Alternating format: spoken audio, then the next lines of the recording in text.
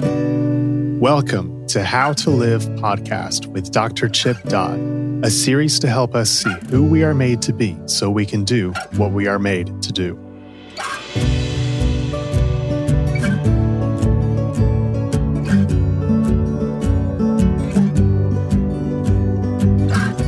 Hello, this is Dr. Chip Dodd. Welcome to the How to Live podcast Uncut. Today is very practical, very simple information podcast sharing. And this podcast is about caring about someone enough to confront. And I want to go through some of the basic skills of confrontation and to touch base with the difference between confrontation and conflict, because they are not the same thing.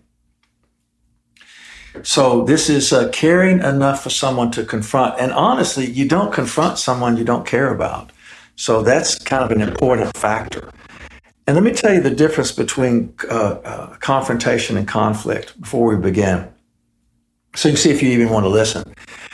Confrontation literally means with the front, in terms of the breakdown of the etymology, so the Latin derivatives. With the front, con with, frontation, front. So it means shoulder to shoulder. And so if you picture yourself standing beside someone, and a confrontation is actually a request. It's me sharing my request of the other person and asking them to look at something that's in front of both of us.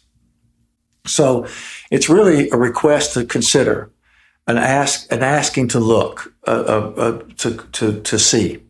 Conflict is really what we fear. It's with infliction, with flicting, so to speak. It's power face to face. It is what it seems. It is offensive. It is an affront, different from confrontation. A conflict is about power and having to defend. Confrontation is invitation and asking for growth. So this is how it works. So when someone really matters to us, it starts out with, we desire good for that person. We want good for them. We want good for them because even the recognition that they're good for them means also good for us. Wanting good for someone, however, requires that we take emotional risks. When we see that a friend or a loved one is involved in behaviors that we know are harmful or wrong to them, but also harmful and wrong in terms of the impact on us. So that means that we care enough about this person that we need to be willing to confront. So confronting is scary. It's sort of like, it sort of breaks the social communication, social norms of sending signals to communicate certain needs we have for other people to act in a certain way without us having to take the risk of being vulnerable enough to tell the truth about what's really happening inside of us. And that sounds confusing and complex because it is, because social communication sort of suggestions and demands that we read signals to act a certain way. It is complex and it is confusing. And when it comes to people you care about, very unnecessary. In fact, it ends up creating complication out of something that can be fairly simple if we dare. So anyway, confronting is scary because most of us, I would say all of us, have experienced loss of relationship when we cared enough to confront. In other words, the person that we asked or invited to take a look at something, instead of having willingness, their toxic shame was aroused. They heard themselves being accused, attacked, and told that they were sort of unlovable or worthless or inadequate or incompetent, instead of that we hungered for them to have gain or growth or multiplication or addition in their lives. Even though that they're scary, and even though we have had experiences happen that we wish were otherwise, active love is actually expressed through being truthful. Honest and truthful are two different things. Honest is me sharing what I think of you and what usually is pretty obvious that you see about yourself. Confrontation isn't about me sharing about what I see of you. It's sharing my insights about what I feel related to what I see. So confrontations are actually about me, which we're going to take a look at. Anyway, active love is expressed through being truthful, even when we risk being rejected. So that's real love, that we take the risk of knowing that we may not be received, yet we care enough about the well-being of the other that we're willing to be in pain related to it. Therefore, it is helpful to know how to confront in ways that offer the best chances of us being received well. And like I say, most people remember, as I said, think that, or mistakenly think that confrontation and conflict are the same things, but they're not. Conflict, again, is about power over someone. Confrontation is about vulnerability towards someone. The one doing the confronting is actually offering an invitation that can be turned down. Thus, the one doing the confronting is vulnerable. The one doing the confrontation is the one taking the risk of sharing their inner experience about someone else's external behavior. So confrontation takes courage. Healthy confrontation involves the following basic structure. And there are 4 movements in the basic structure of a confrontation. We hope that you are benefiting from this podcast. If you are interested in more material from Dr. Dodd, please go to chipdodd.com or Sage Hill Podcasts. Thank you for listening. We now return to the rest of the podcast.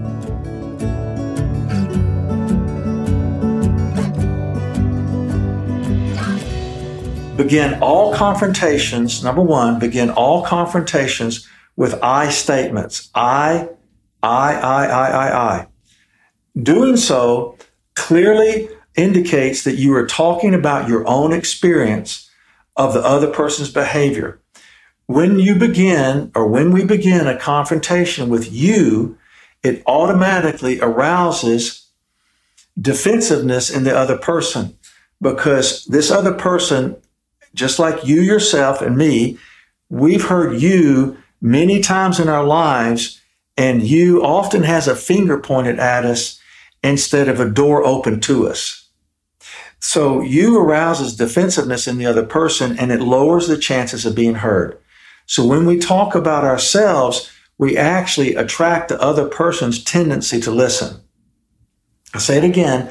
Using I often attracts the other person's tendency to listen.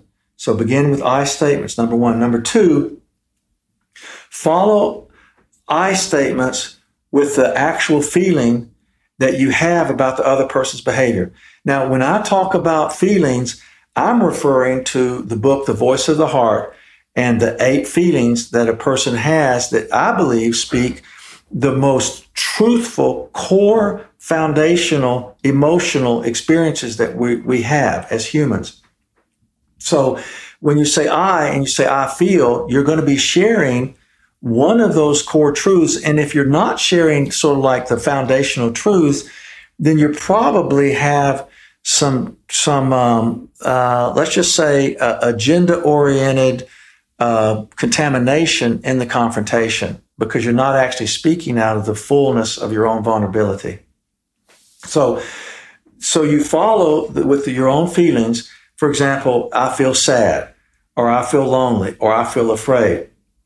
Means that you are clearly talking about your own experience of the other person's behavior. You have opened your heart to the other person by exposing your own feelings. So first, number 1, I. Number 2, your own feelings. And remember, it's I feel and you name the feeling. It's not I feel that, because that's just a slick way of saying you. I feel like you are, and then you are this way, and that makes me feel, which means automatically you're giving your heart and its results to the power of the other person, which is blame, instead of taking ownership of your own feelings about the other person's behavior, which is responsibility. Because the truth is, we don't make people feel. We influence each other, but we're not gods. So we don't, and people aren't puppets, so we don't move their hearts around at our own whims. We do influence, and the greatest influence is love, but we don't make people feel. So taking ownership is number 2. Once you've spoken, number 3, once you've spoken, the emotional impact, the emotional influence, what's going on in your heart with the other person's behavior. You're talking about your insides related to their outsides. Then at that point, you tell them specifically where your feelings are coming from. I feel sad, 1 and 2 together. Number 3, when you, and you name the behavior. I feel sad when you tell me that you would be here at 4 o'clock and it's 4:30. Or I feel angry and hurt when you tell me that you're going to come by yourself for us to eat together and we're not going to have other guests. Because I thought from that standpoint, you and I were going to just sort of have each other during that time. So I feel hurt and angry when suddenly you add somebody on to our lunch plans or supper plans, and you didn't let me know ahead of time. That's a confrontation. That's an expression of love. That's an expression of care. That's an expression of need. And that's an expression of hope related to the other person, because we do confrontations to increase intimacy so that a bond that can be broken can be reconciled, or a limit that has been established can be expanded for more. So let me repeat 1, 2, and 3. Number 1, I statements. Number 2, name feelings. Number 3, share that I statement and the feelings about specific behaviors you see.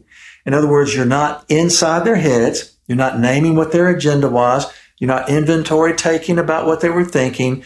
You're not telling you know what they were doing. You're staying outside their skin. You're the one showing them inside you. You're showing your insides to their outsides with hope that their insides will be shared with you. Number 4, next, you add the specific behavior you see or hear. I feel sad and scared when I see you drink and then demand to drive. Or I feel hurt when you say sarcastic things like, I wanted you to come with me because you're no competition to me. Or I felt sad and angry when I saw you take off your wedding ring before we went into the party last night. And that could be a friend talking to a friend. It could even tragically be a spouse talking to a spouse. Or we can even say, I felt afraid when you were talking to Tyrone, and then when he left, you started talking bad about him. I fear you could do that to me. So you see the confrontation, I feel 1 and 2. Number 3, when you, and you're prepared to name the behavior. 4, you name the behavior with the experience that goes with it. So 1, I, 2, feel, 3, behavior, and the story that goes with that behavior. 4.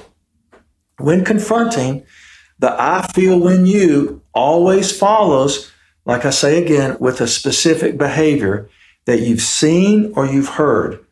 Naming the specific behavior gives the person being confronted an opportunity to see exactly what you're talking about.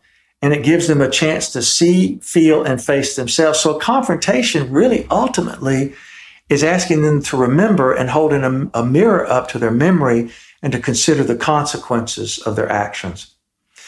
If they see, the person you're confronting sees and feels and faces their behaviors, they may follow up with a desire to change. No matter what follows, whether it's successful or not successful, no matter what follows, you, the confronter, you know that you have loved the person you care about, love them enough to risk your own heart for their good. And it tells them that you care enough to risk loss to give them that love. That really is a mark of you being a good friend, or you being a good spouse, or you being a good care person. If you care enough to confront using the structure, I feel blank, whatever the feeling is, when you, the behavior blank, then you've just done 2 things. First, you've offered the greatest opportunity to be received from you. In other words, you're presenting the truth about you.